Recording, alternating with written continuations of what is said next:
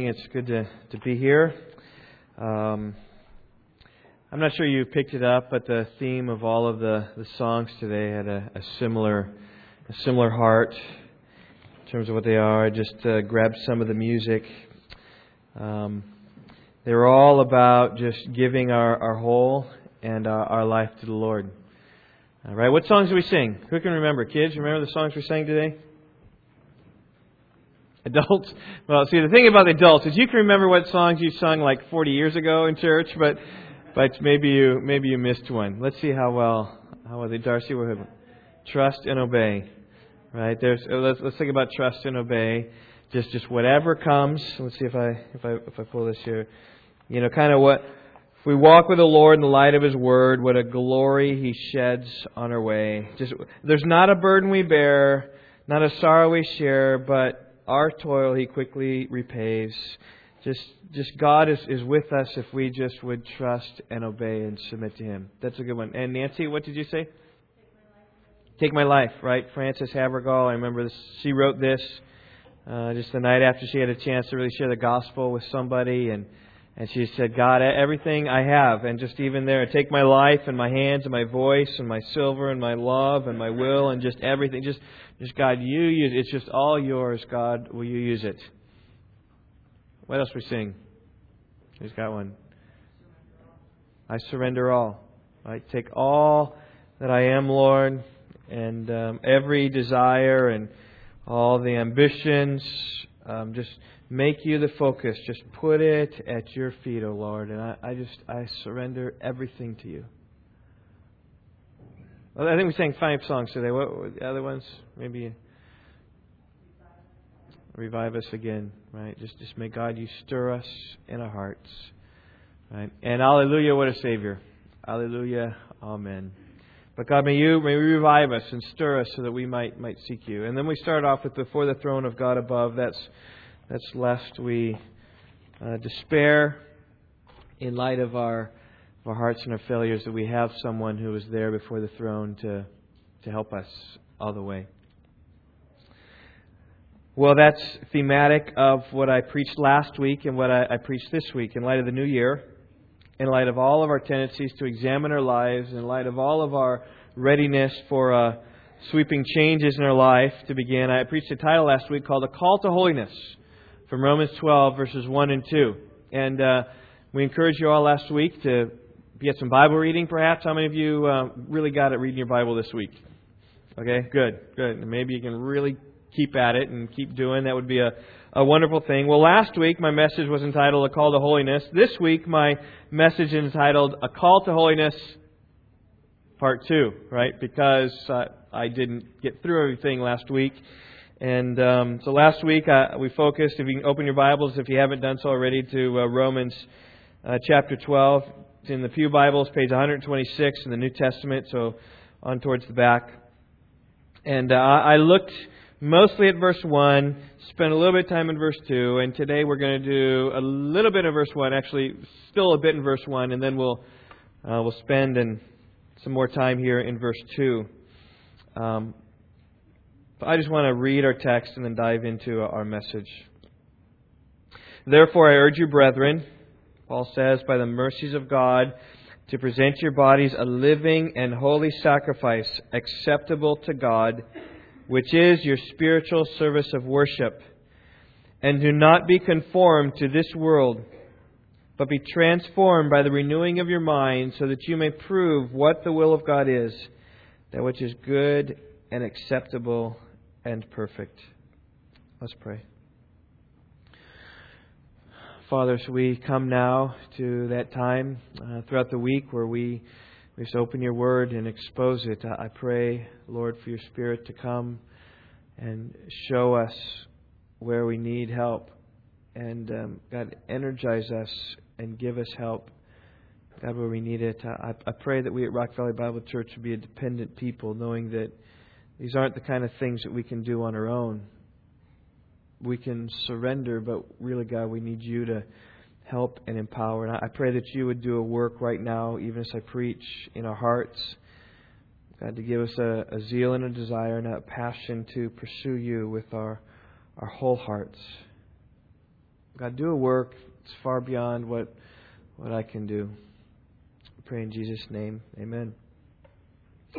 Well, these verses are a call to holiness. They're a call to a sanctified, dedicated, committed life, sold out to God. You can see it right there in verse 1. Therefore I urge you, brethren, by the mercies of God, there it is, to present your bodies a living and holy sacrifice.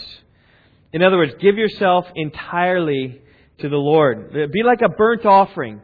Leviticus chapter 1 speaks about the burnt offerings. A burnt offering was totally consumed and burnt up for the Lord to be a fragrant aroma before Him. And so I just say this, let your life go up in flames before the Lord.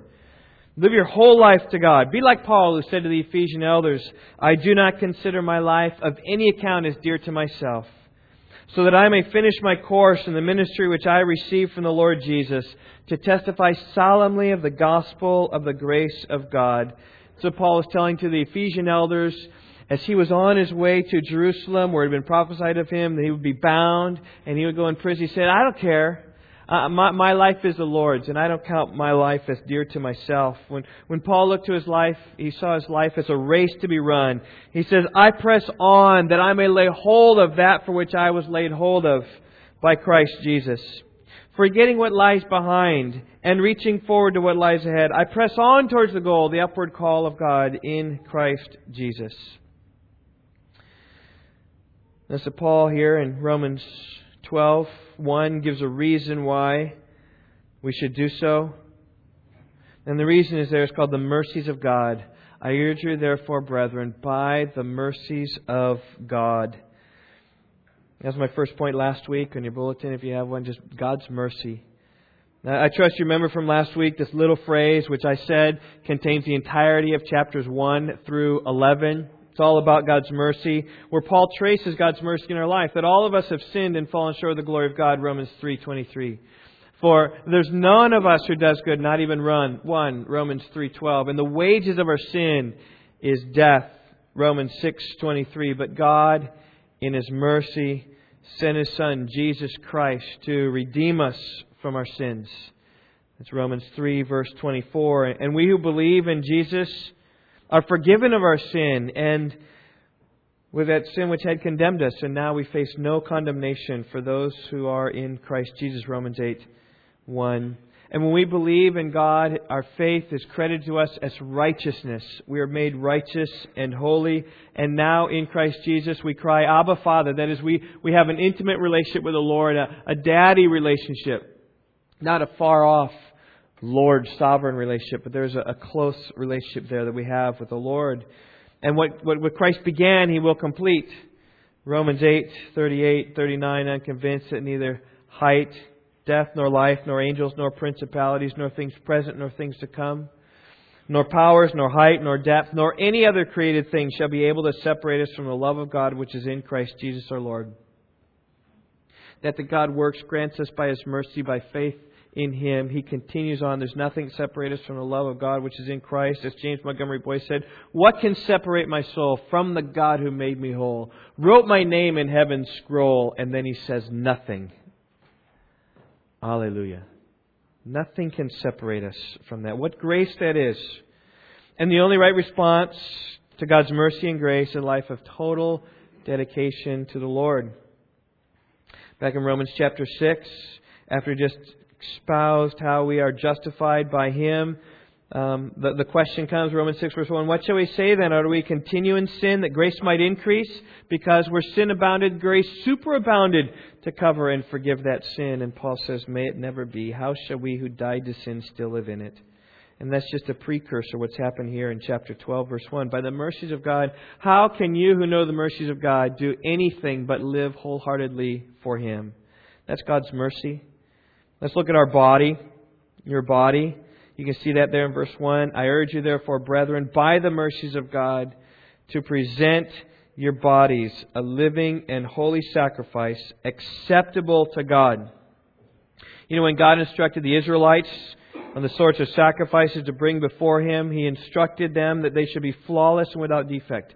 Leviticus 22 is a chapter you want to read. It just says how it needs to be an animal which is, I guess, without defect, flawless. I'm looking for other words.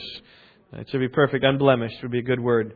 Right? If it's blind or maimed, or they have any sort of scab or open sore, God said that animal will not be accepted. You will offer that animal in vain if it's a blind, lame, defective animal. And there's the same parallel that comes over into our lives. As we offer ourselves to living sacrifices to the Lord, we need to be pure and blameless. Because even as it says here in verse 1, that we ought to present ourselves this way to be acceptable to God. Or you might say we should be holy. That's what he says there, right? Offer your bodies a living and holy sacrifice. That's where I get my message, right? A call to holiness. That we might be acceptable, that we might be received by the Lord, that He might be pleased with our lives. And the assumption here is, and I think it's a right assumption, that we, in offering our bodies, might not be pleasing to the Lord as well. God might not accept our lives. He might be displeased with them. The writer of the Hebrews says in Hebrews 12:14, without holiness, we will not see the Lord. Without holiness, no one will see the Lord. Hebrews 12, verse 14. And so without holiness, there's not going to be that vision of God. There's not going to be an opportunity to see. There's not going to be a reception from Him. Now, the good news is this. This is how the mercy of God intersects then with holiness. Those He saves, He empowers to live a holy life. Right? In other words, God doesn't save us and then say to us, okay, I've forgiven you, you're clean, now go and see if you can live a holy life. He doesn't just kind of pat us and say, okay, you go on your way now, you live a holy life, and maybe then I'll accept you and you'll be okay. Good luck! We'll see at the end, maybe you'll get in. He doesn't say that. Instead, what God does is He works in us to mold us and conform us to the image of His Son. Turn back to Romans chapter 8. I just want to show you this. This is how the mercies of God work. So lest you think, hey, I've got to make sure I'm holy and blameless so I can stand before the Lord and be this holy and pure sacrifice. Romans 8 says this, beginning of verse 28, and we know that God causes all things to work together for good to those who love God, to those who are called according to His purpose. These people here are identified as people who love God. They're identified as people who are called according to His purpose. And in people's lives like that, God works in such a way that He brings about good. Even when temptations come, even when trials come, even when hardship comes, they are all, catch this, designed by God for our good. That's the point of the verb in verse 28. And we know that God causes all things to work together for good. In other words, God is working in our lives even when the terrible things come. He's bringing it so as to conform us to the image of His Son. You say, how does He do this? Well, look at verse 29. He says, for those whom He foreknew, He also predestined to be conformed to the image of His Son, so that He would be the firstborn among many brethren. And those whom He predestined, these He also called. And these whom He called, He also justified. And these whom He justified, He also glorified. See, God's plan for our lives began long time ago. Long before we were born. Long before the world was created. It says, before the foundation of the world is when God chose us in Him to be believers in Christ. That's what we read here in verse 29. It's those whom He foreknew. And who did He foreknow? He foreknow those who love God, who are called according to His purpose. Or He foreloved them. These are the ones that He did that as He saw them. And these whom He foreknew, He predestined to be conformed to the image of His Son. In other words, God planned beforehand that there would be these people, it's called the elect in the Scripture. There would be these elect who He would take and He would conform into the image of His Son. He would make them living in holy sacrifices. That's what God decided and determined to do. He planned that we would be holy. We planned, as it says there in 29, that we'd be conformed to the image of His Son. That's what a holy and blameless sacrifice is about. It's one who's conformed to the image of Jesus. And it speaks about one who's taken from a life of slavery and sin, one to a life of freedom and redemption in Jesus Christ. But notice, however, the progression here in verse 29. Those whom He foreknew, He predestined. And these He predestined, He called. And these He called, He justified. And these He justified, these He also glorified. These are like links on a chain. These are like tunnels you're passing through. If you pass through one of them, you're on this train and you're going to pass through all of them. This is a link that will not be broken. And just know this, that if God foreknew you, if God predestined you, if He called you, if He justified you, then you can look forward to being glorified with Jesus. Well, how do you know if you're one of these people? Well, have you been called? Have you been justified? Has God called you into His kingdom? Have you heard the gospel? Have you believed on His Son? Through faith, have you been justified in His sight?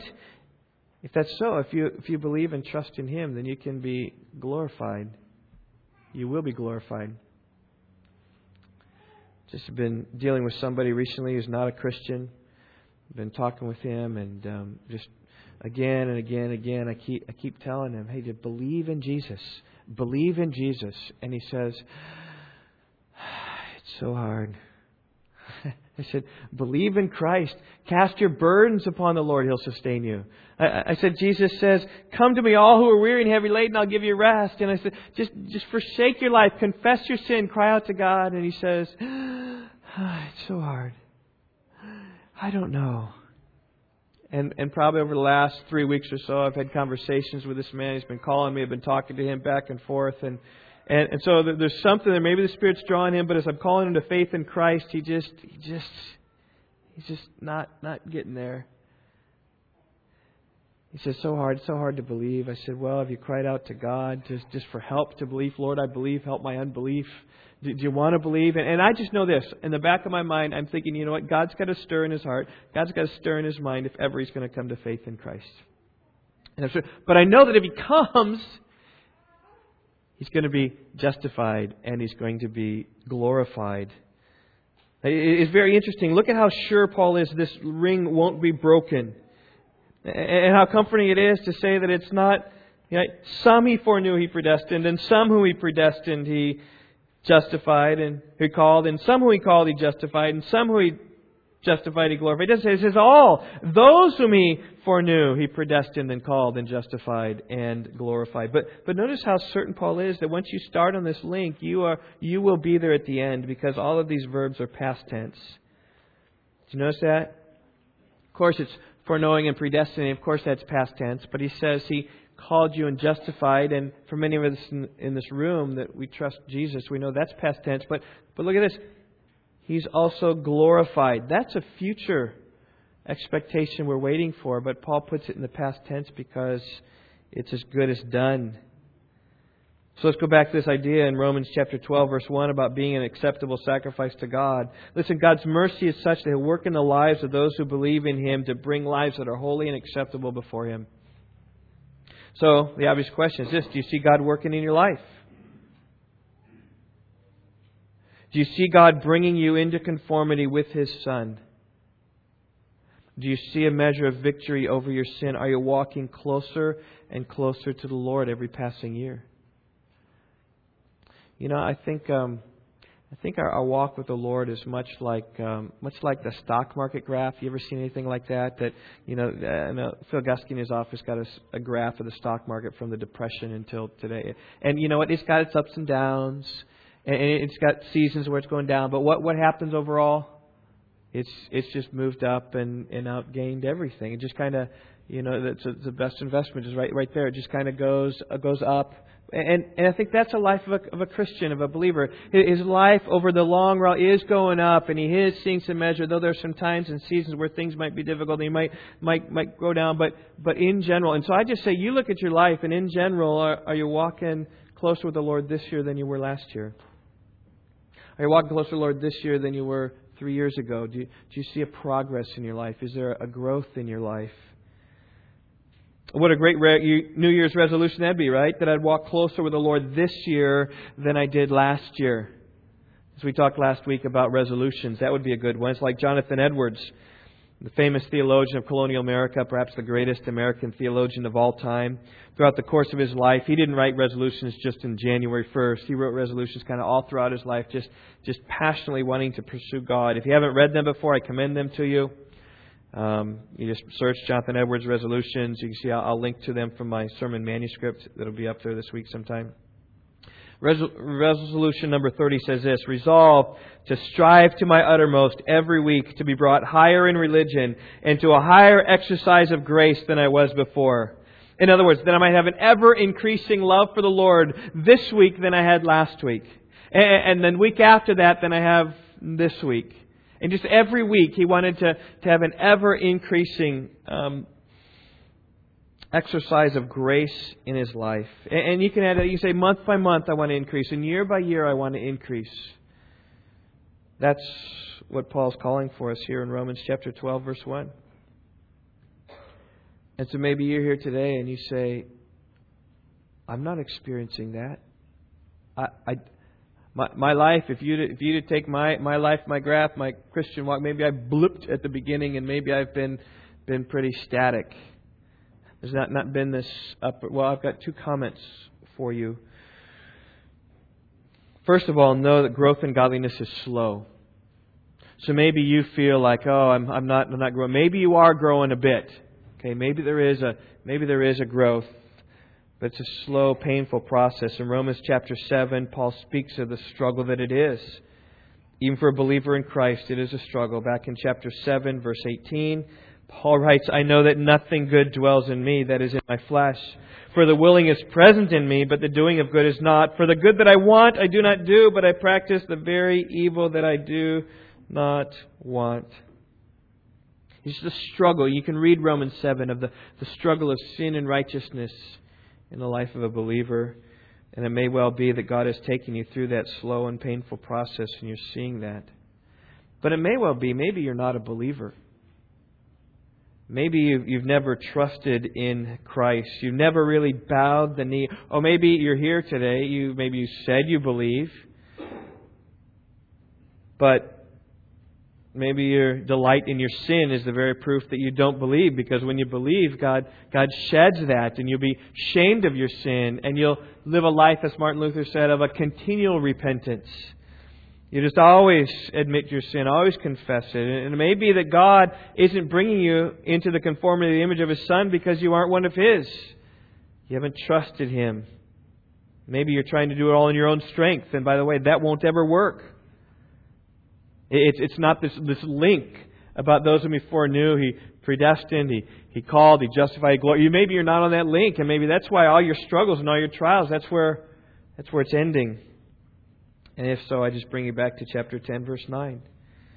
If you confess with your mouth Jesus is Lord and believe in your heart that God raised Him from the dead, you will be saved. And that's the glorious message of the gospel. Just believe in Him, trust in Him. And as you do that, as you confess Him as Lord, and that just doesn't mean you just say the words, right? It means that you say them, you believe them, you act upon them. And to act upon the words Jesus is Lord means that you bow the knee to Him and He is your sovereign King. I say believe in the Lord and offer your body a living sacrifice. And maybe 2003 will be the year where your graph goes up. Well, that's my little bit of time in verse 1. Now we're going to dig into verse 2. Verse 1 describes a one-time commitment to yourself to the Lord. It's an offer your bodies a living and holy sacrifice. Verse 2 describes an ongoing process of how you can continually maintain and increase your devotion and holiness to the Lord. All right, the Greek tense, the tense of the verbs in the Greek give it away. Paul, when he talks here about, I urge you therefore, brethren, by the mercy of God, here it is, to present your bodies a living and holy sacrifice. That verb there is in the aorist tense, which means it's a past, one-time kind of action. It means you can understand this verse is speaking about a point of conversion when a soul is transferred from the kingdom of darkness into the kingdom of His beloved Son. It's a one time where you offer your body to the Lord and say, here I am. But verse 2 is different. It uses different tenses. There are two commands in verse 2. Do not be conformed to this world. Second one, but be transformed by the renewing of your mind. And these are in the present tense. The present tense is a continual action, is what the Greek text is. It means that it continually happens. So you might well translate these verses. Don't be continually conformed to this world, but be continually transformed by the renewing of your mind. I mean, this ought to be the characteristic of our life. Is that we ought not to go into conformity to the world, but we ought to go in transforming by the Word toward a life of God. That's what these are. That's why we can really apply them today to us. Every single one of us have need to continually turn away from the Lord, from the world, and be transformed to continue to focus our mind to the Lord. Now, before we actually dig into those, I do want to grab the last half of the verse that speaks about the will of God. As we live this life that's not conformed to the world, but that's transformed by the renewing of our mind, we will prove something, we will show something and demonstrate. What will we demonstrate? We will demonstrate what the will of God is. That which is good and acceptable and perfect. Right? We'll show what God's will is in our life, what God's will is for all of our lives when we walk in this way. Denying the world and pursuing God. You know, people are always looking for the will of God in their lives. And I say, it's right here. You say, what's God's will for my life? And I say, it is right here. It is that we won't be conformed to this world, but will be transformed by the renewing of our mind. And in so, the transforming of our mind, we will then increase in sanctification and increase in holiness. You'll pursue that. It's very interesting. As I kind of thought about the will of God, there were several passages that came to mind that are like exactly parallel to this passage. 1 Thessalonians 4 verse 3 says this, real simple. This is the will of God. Can you fill in the blank? Your sanctification. That's like the exact same thing. You want to know what the will of God is? It's your sanctification. What is the will of God? Don't be conformed to this world. Be transformed by the renewing of your mind. That's what God's will is for all of our lives. Your sanctification, your holiness. 1 Thessalonians 4:3 is talking about sexual purity. This is the will of God, your sanctification. That is, you abstain from sexual immorality. Right? Porneia. It's a common word today. Pornography. Pursue God, not that. God's will for you is sanctification. How about this one? 1 John 2:15-16. Do not love the world nor the things in the world. If anyone loves the world, the love of the Father is not in him. So it's not the ways of the world, because if you love the world, you don't have the love of the Father. For all that's in the world, and describes the world, the lust of the flesh, the lust of the eyes, the boastful pride of life, that's not from the Father, it's from the world. The world is passing away and also its lusts. But the one who does the will of God abides forever. I trust you see he's talking about mostly about the world, and don't love the world, because the world isn't Godward, right? Rather pursue Godward things. And thus pursue, again, the will of God. The will of God, stay away from the world. The will of God is stay away from the love of the world. And that's exactly what Romans 12:2 is talking about. Don't be so in the world that you're so conformed to the world. They mention the will of God. All right, so listen, as we look at these two commands here, don't be conformed to this world. Be transformed by the renewing of your mind. Know that this puts us right in the center of God's will for our lives. Is right here. What a great thing as we think about 2013. Okay, point number 3. Here it is. Don't be conformed. It's right there in the text. Verse 2. Do not be conformed. Don't be conformed to what? To this world. Literally, it says, do not be conformed to this age. In other words, don't let this world have an impact upon you. Don't let this world place its mark upon your character and upon your behavior. And I just say this, we all live in the world. We're all flesh. We all speak English. We all live here in America. And I just say the world has a powerful influence upon us, especially in America. You had some folks to dinner this past week, and they were telling us about they had a 20th anniversary cruise they took in the Mediterranean. This was a couple years ago, and you think about what happened a couple years ago in the Mediterranean. Arab Spring was happening in the Mediterranean, scared away a lot of customers, so they got cheap tickets and so went on this cruise to the Arab world. And his wife is a good friend of ours, and she keeps a blog I follow. She's pretty funny, and so we pulled up some of these pictures, and my favorite picture was her. She was in Egypt, and you know the big Sphinx in Egypt, and she did one of those things where she's like kissing the Sphinx. The Sphinx was way back there, you know, and she's right here, and so that was kind of fun. So we pulled up, and they had some hats on. It was kind of some Arab kind of hats. And they said, hey, it was kept us kind of cool, but we thought it looked kind of funny. We had a laugh back and forth. But here's what she wrote in her blog. And so this was a couple years ago. I just pulled it up. She said, it's good to travel. It's very easy for those of us living in the United States to get the wrong idea of hardships. Hardships in the United States come in many forms, like running out of homemade bread and having to make more, Or real hardship, like having a dishwasher break, or perhaps not being able to find the remote for the TV or the ceiling fan for a few days. But what about having your country in complete chaos and having trash in the streets? And then she showed some pictures there in Alexandria where they were, second biggest city in Egypt. I think Cairo's the first. 4 million people, just trash, just right out there in the middle of the street. Right next to the water, which is their drinking water. Food cafes kind of right along the highway, just kind of right out there in the open air. Cars kind of with that rubble kind of just sitting around. And then she also talked about how experience that one of her friends had when out in Egypt the day before. Apparently they had some kind of outing, and there was a friend there, was out in a crowd of people in the broad daylight, and a man touched her inappropriately, kind of with a crowd of people. And she just said, this is a difficult place. And she said, reflecting on America, she said, do you feel safe walking around in broad daylight with a group of people? Good. So do I.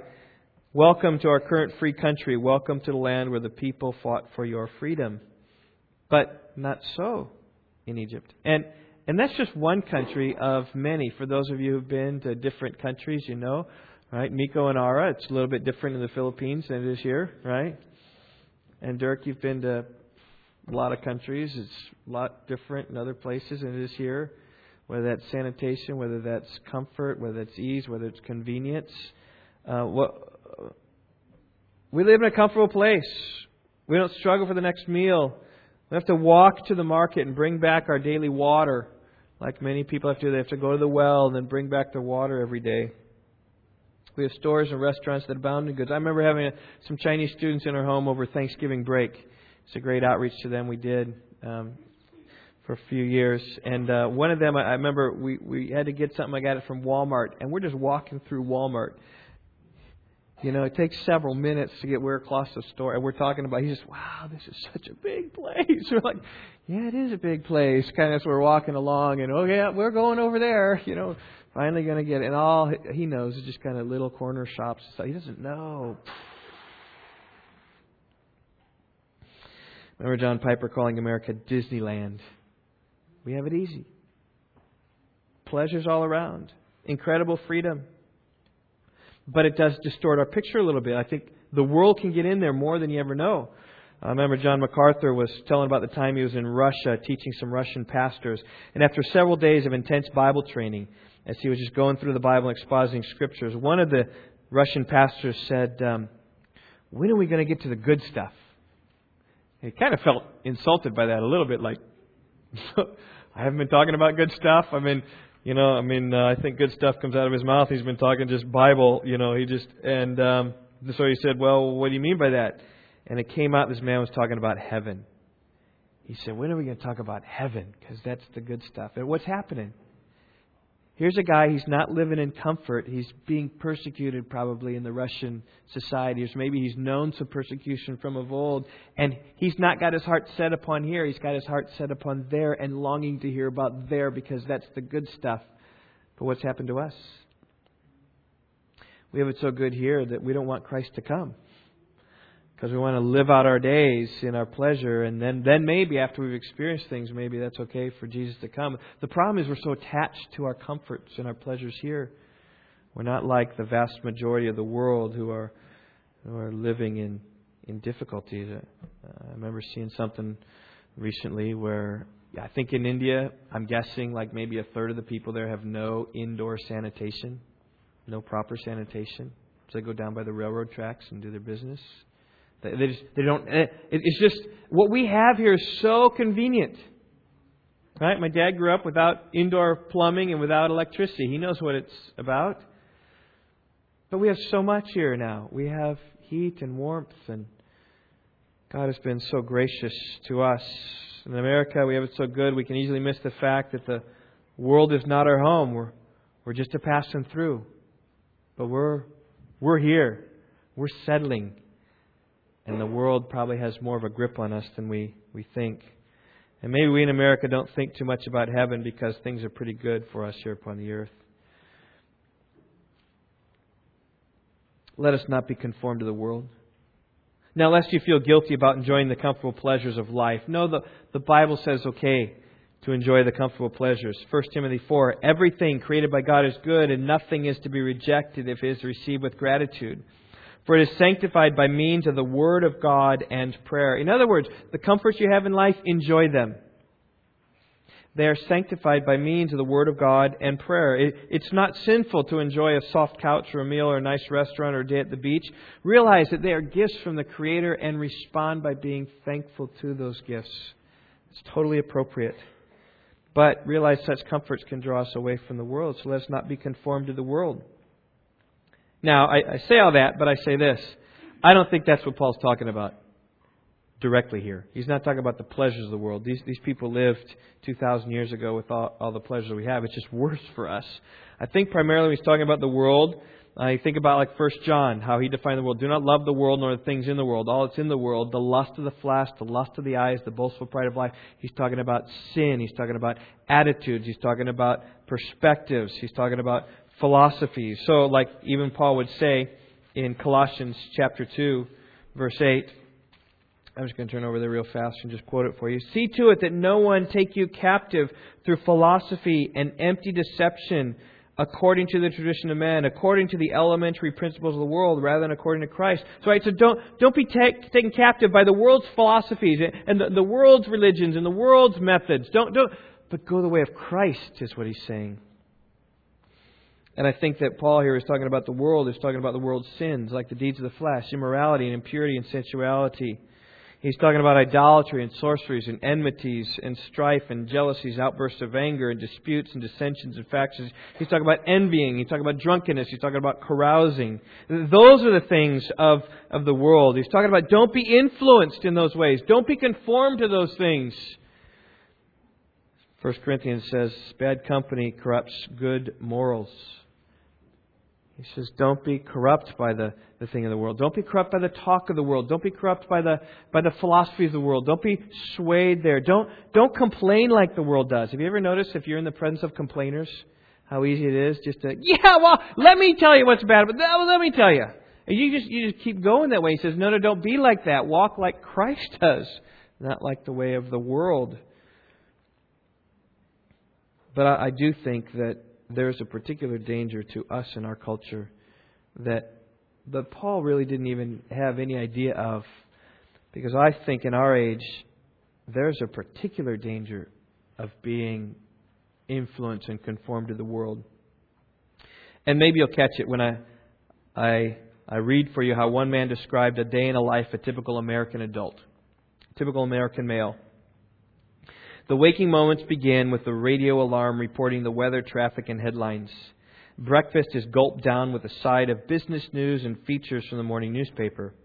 Then the commute to work, where the companion for the drive is the radio talk show host, lathered into a political frenzy, or a shock jock whose tongue releases a barrage of crude humor. At the office, checking email presents opportunities through the morning for a bit of extracurricular web surfing, to shop for a birthday kit, a gift, or check out a favorite blog and catch up on the latest celebrity news. Lunch in the break room is spent connecting with favorite sports magazine while the TV talk show blares overhead, showcasing the latest claimants to the fleeting fame. Back in the cubicle, afternoon's boredom, virtual adventure can be found on the internet video game offering a quest for world domination. When the work grind ceases, the drive home provides a reprieve from thinking and a nostalgic unwinding as the oldies stream on through satellite radio. And the trip down memory lane is interrupted by a stop at the soccer practice to pick up a young daughter who eagerly buckles up and warmly greets the Disney character coming to life on the DVD screen that descends in the back seat.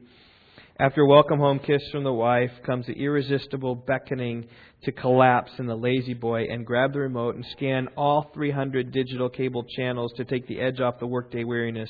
Following dinner, the TV illuminates the family room as all gather to enjoy the hottest sitcoms, reality shows, and crime dramas.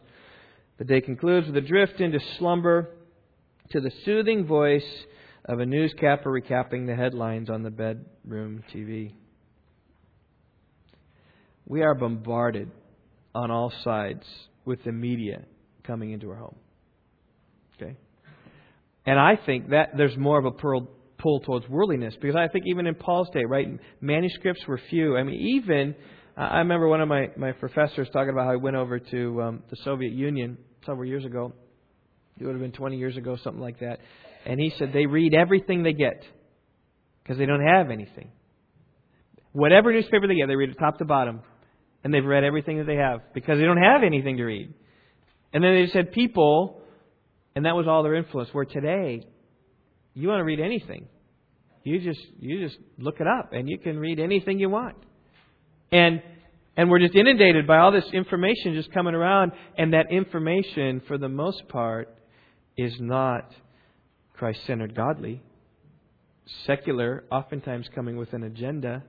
Oftentimes, how's it paid for? It's paid for by advertising. Advertisers have agendas. They say, buy our stuff, buy our stuff. So they're going to try to convince us that the world is where the glamour is and we need those clothes. So we need to go buy those clothes or do this activity or buy these kind of cars. And it's just bombarding us and bombarding us and bombarding us from all sides.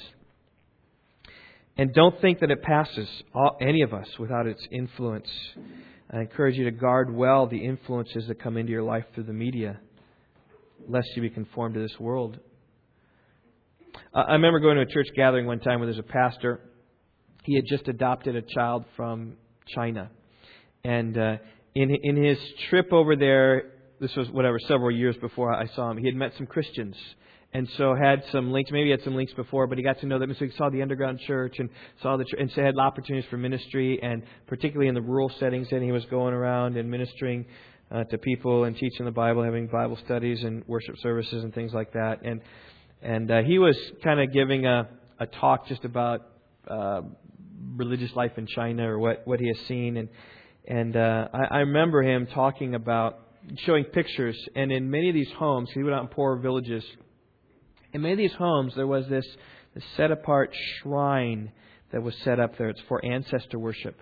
And almost every home is like, there's shrine and there's incense that's burning. And what happens is someone dies, they have a funeral, and then for 49 days they have this person's picture there, and they because they believe the Spirit is there for the time of judgment, and they're worshiping the Spirit. And then after 49 days, there's some kind of ancestral commemorative tablet it's a piece of wood inscribed with their name or the dates of the deceased, and they're kept in a small shrine at home. And incense every day is burned on these things, kind of right there in the house. Offerings of food, prostrations are presented twice a month. And I remember seeing these pictures in the home and just thinking about their idolatry. They're just simple folk, probably without electricity, heated their homes with wood, had very little, and just, man, these are idol worshippers. They need Jesus. And then I thought about this. I said, what if they saw some pictures of our homes? What might they see in our homes?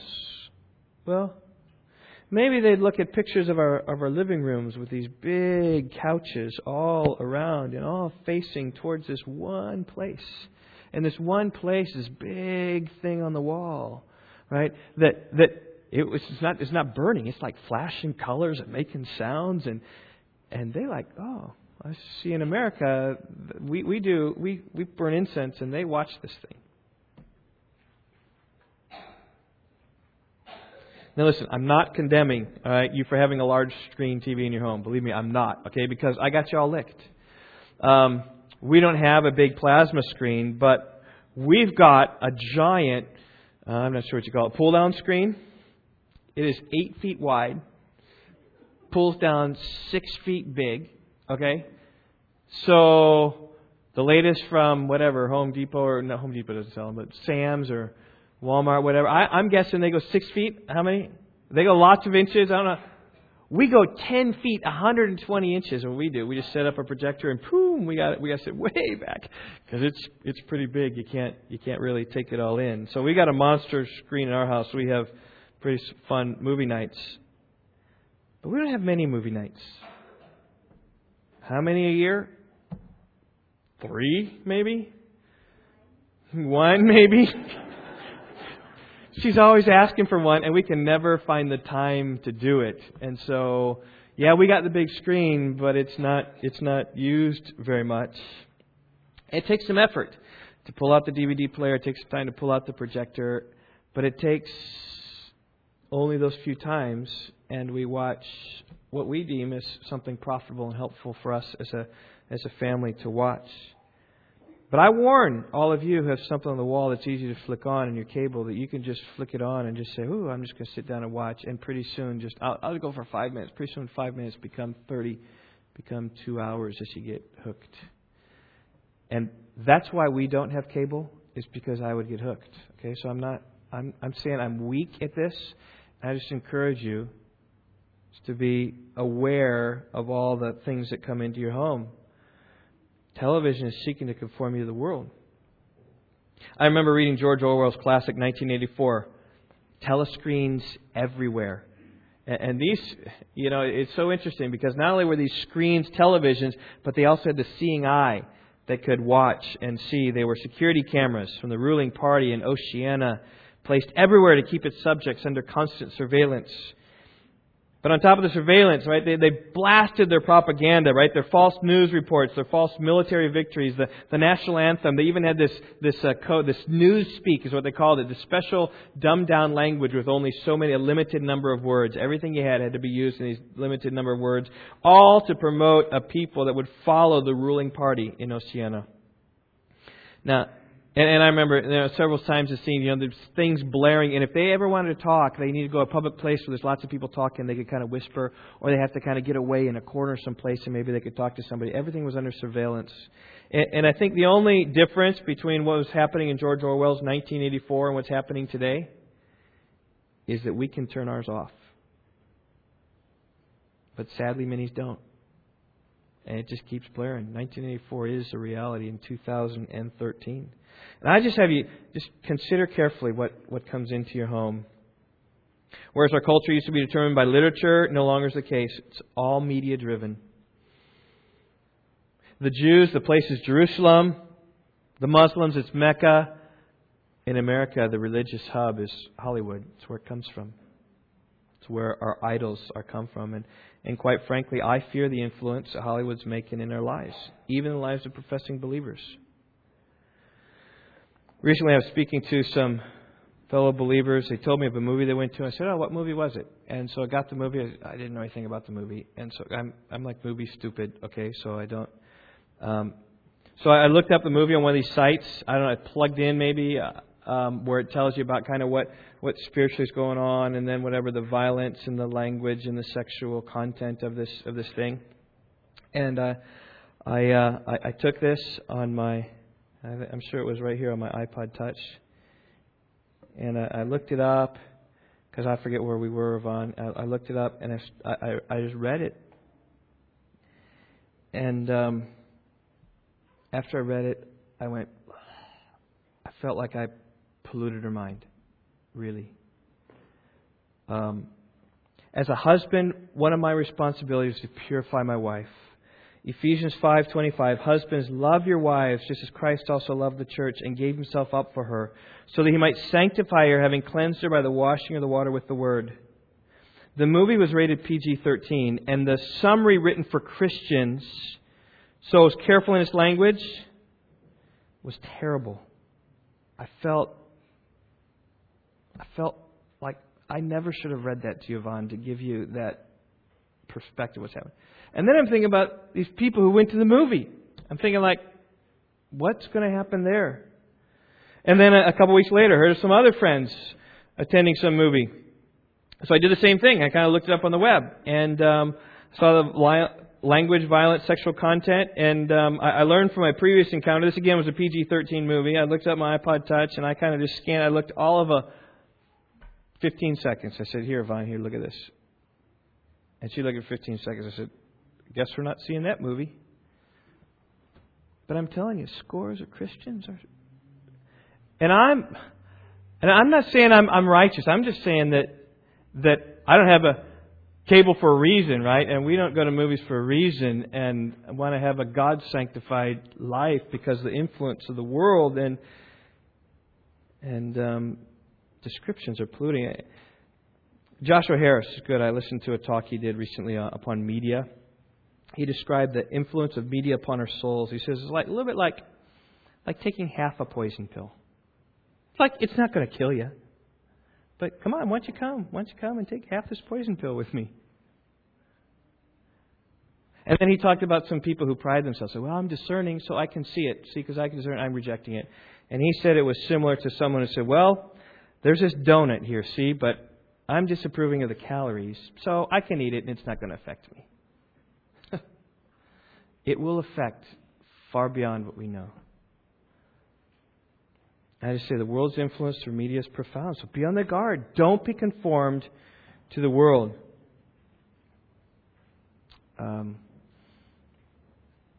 Children pick up language from what they hear. They pick it up from their parents. They pick it up from movies. They pick it up all around. And you do too. Well, the temptation is far beyond television. It's far beyond movies because we have computers. We have laptops. We have iPads. We have iPods. We have the Internet. We can't get away from our screens. And these things are just as dangerous as movies are in prime time. Recently, Chris Jensen gave me this DVD. It's really good. It's called Captivated. Written by a guy, who goes to church out. He lives in Moline or something like that. And so it's a documentary based upon Captivated, Finding Freedom in a Media Captive Culture. It basically addresses how the issue of how screens have captured us. Talks about the danger, the influence of the world through the screen. It could be movies, it could be video games, text messaging, email, Facebook. And it can be just not bad content, okay? Because the Internet is something that can be used for good or bad, right? And there's a lot of good out there, but sometimes it's too much good that it sucks so much time, and sometimes it's just frivolous. I don't think it's a dangerous in and of itself, but so much time that you have. So like for instance, one of the interviews I saw in here was pretty funny about Farmville on Facebook. I don't know anything about Farmville. All I know is this description.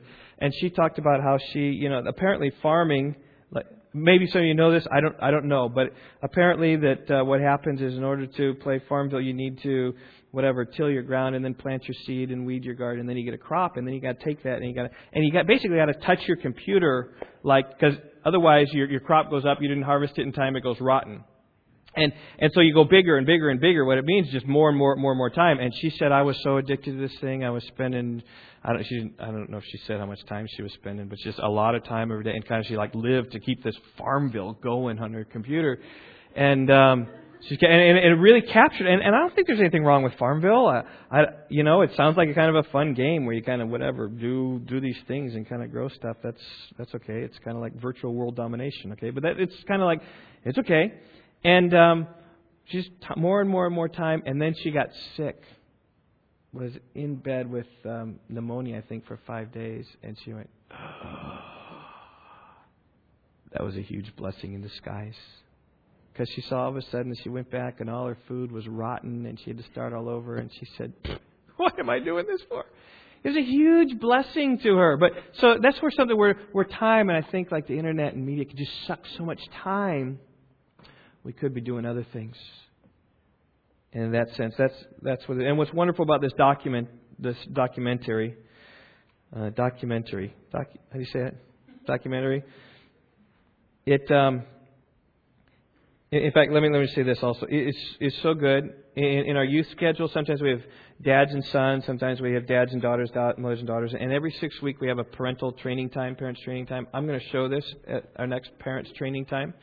So, and that's for anybody. If you don't have kids, if you're thinking about kids in the future, if you say, wow, I've got a lot of media, maybe I need to think about it. It's really well done. January 16th, come here, just kind of show it, and we'll talk about it. I think it'll be really good. I just want to kind of put it out there and to help you parents and maybe figure out how much time you're spending, what should you do as a home. That would be really good.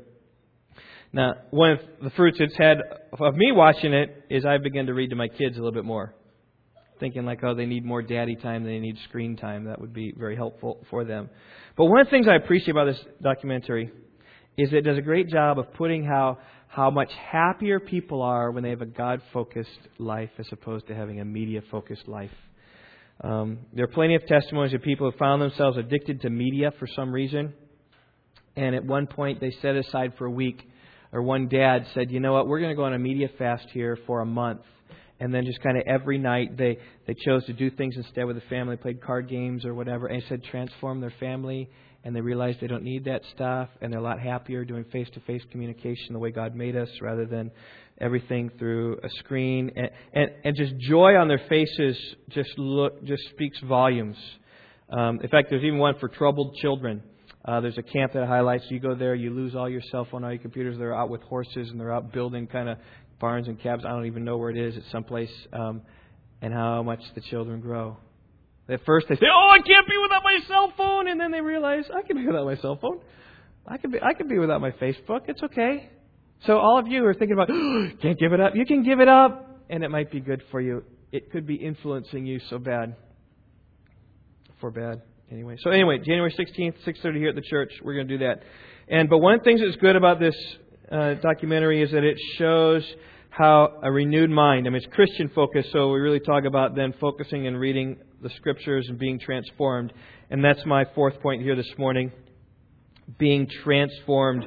Do not be conformed to this world, but be transformed by the renewing of your mind, so that you may prove what the will of God is, that which is good and acceptable and perfect. And so I ask this question, how do you fight from being conformed to this world?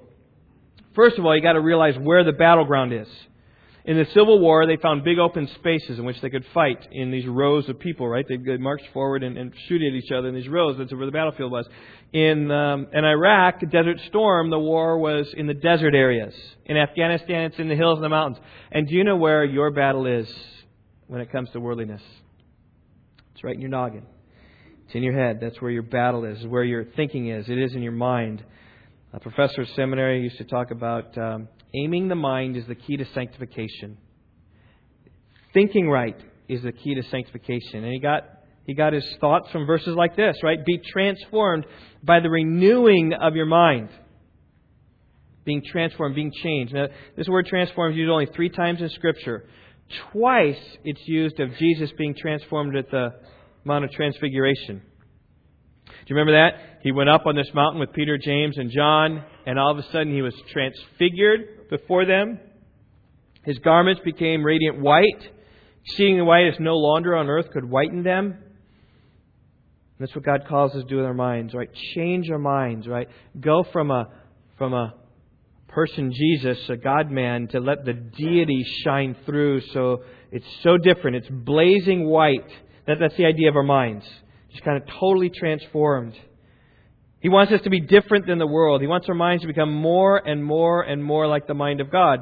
The third place where it's used is 2 Corinthians 3:18. But we all with unveiled face, beholding us in a mirror dimly, the glory of the Lord, are being transformed. There it is. As we look to Christ, we're being transformed into the same image from glory to glory, just as from the Lord the Spirit. In other words, talking about a transformation that God brings us through in this life to conform us to the image of His Son. And then this word renewing is only used a couple of times as well. It describes being made new. Described the process of being a believer. Titus 3:5. He saved us not according to deeds which we've done in righteousness, but according to His mercy by the washing of regeneration and renewing by the Holy Spirit. Just a renewing, just something different. We think differently now than we ever did before. It's used in 2 Corinthians 4:16 about contrasting our mind with our body. Our body's getting older. But good news, your mind can get better and renewed day by day. Though our outer man is decaying, yet our inner man is being renewed day by day. And in Colossians 3:10, it's used much like we have here in this passage. You've put on the new self, which is being renewed to a true knowledge according to the image of one who created him. And that's what we must do, church family. We must get our minds right and thinking right and have renewed minds. Our bodies will go. We let our bodies go, right?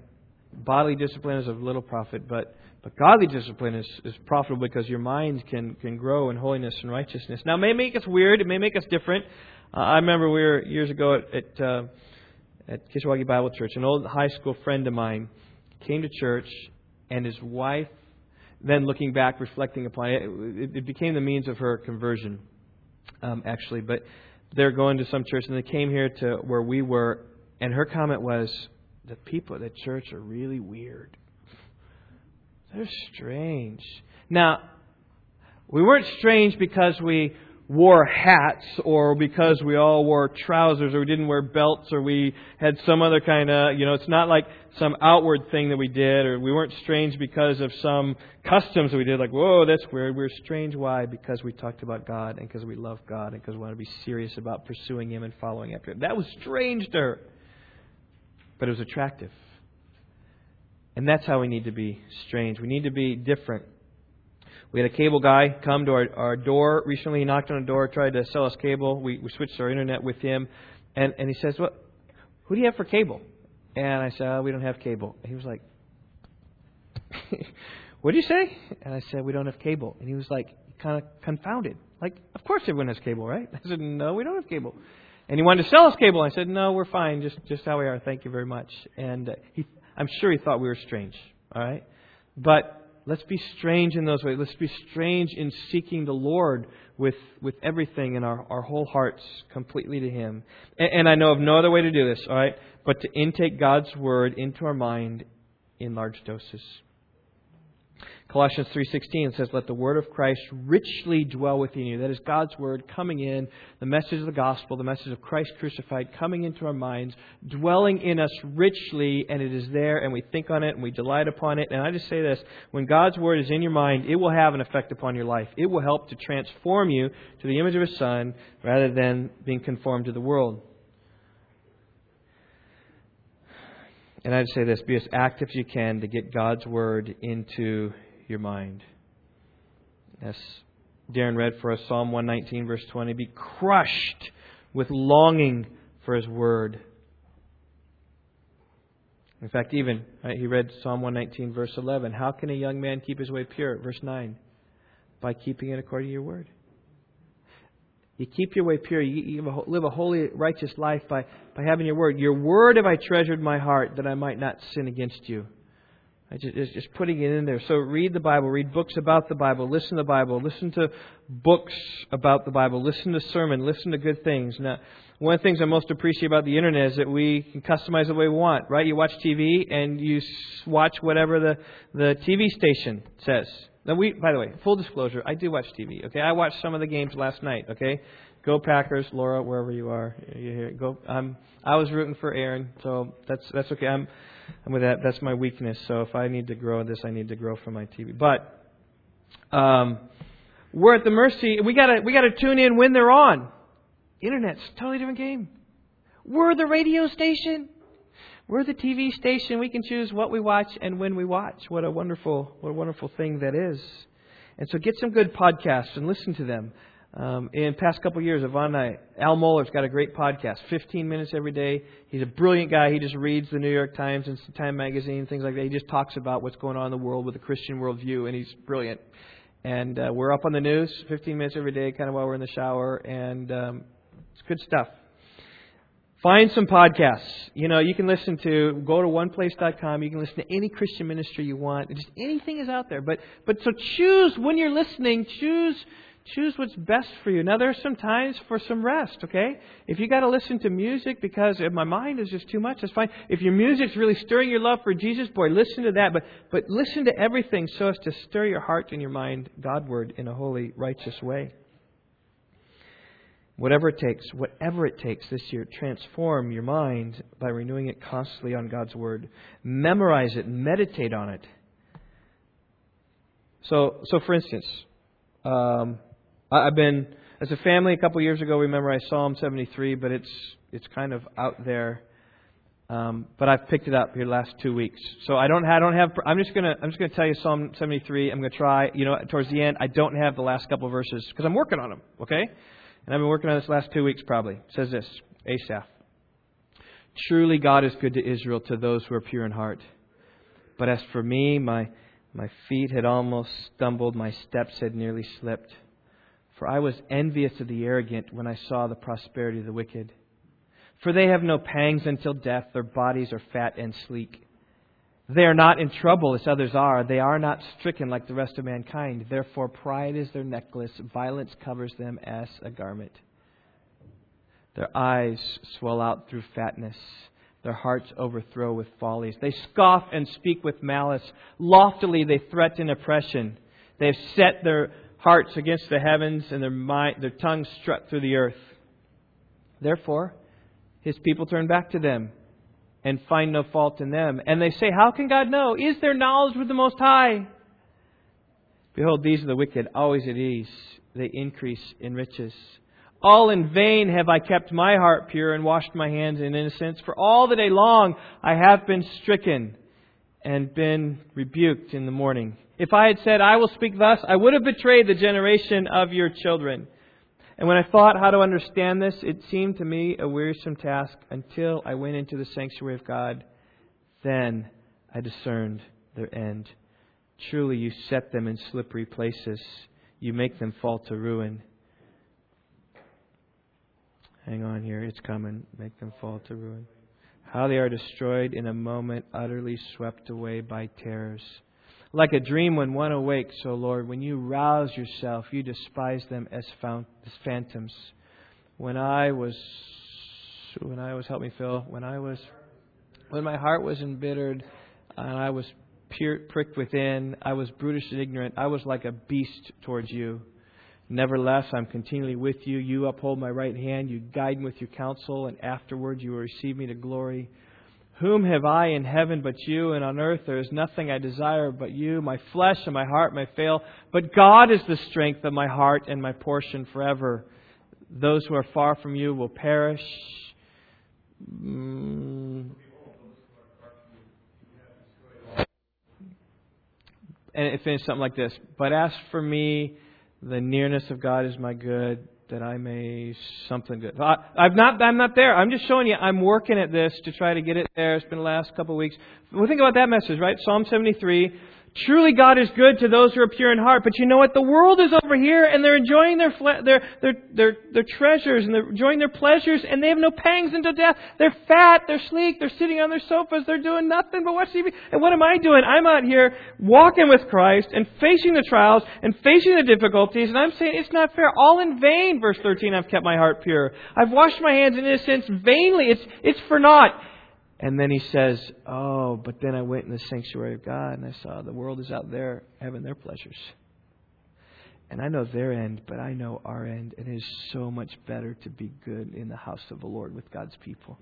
It is so much better to be here. So I don't envy them anymore because I want to be right here. And so think about that. As I've been memorizing, it's been on my mind, what's that going to do for my soul? And what do you think memorizing Scripture is going to do for your soul as you think about it and meditate on it? Things of this earth will go strangely dim in the light of His glory and grace. Let me finish Bunyan-esque, summarizing verses 1 and 2. We came to the gate called submission, and once passed through it, we entered a sanctuary. And upon its altars are engraved the words, a living and holy sacrifice. As an act of worship and full surrender, we laid ourselves upon the altar. And as we did, the door-marked world began slowly closing, and a stairway appeared called transformation. With each step we took up the transforming staircase, our thoughts became more and more God-conscious, and our understanding of His will even clearer, and our memories of the world more distant and faint. Upon each step was the Word of God, and with each step taken our minds were renewed, and we knew that with every fiber of our being that walking in the Word of God is the only pathway marked good, acceptable, and perfect. It's a Bunyan-esque Pilgrim's Progress rendering of this verse. So let's pray. Father, I pray that you would help us all at this church to place our bodies on the altar called submission. And the door to the world would shut, and that we would gladly take up that staircase called transformation. That with every step of the Word of God in our minds, God, you would cause the world to fade slowly away and find our pleasures with you. As Psalm 73 says, whom have I in heaven but you? There is nothing on earth I desire beside you. My flesh and my heart may fail, but God is the strength of my heart and my portion forever. God, may you do that with us for 2013. May it mark a time of transformation in our hearts and our lives. God, to live holy, devoted to you.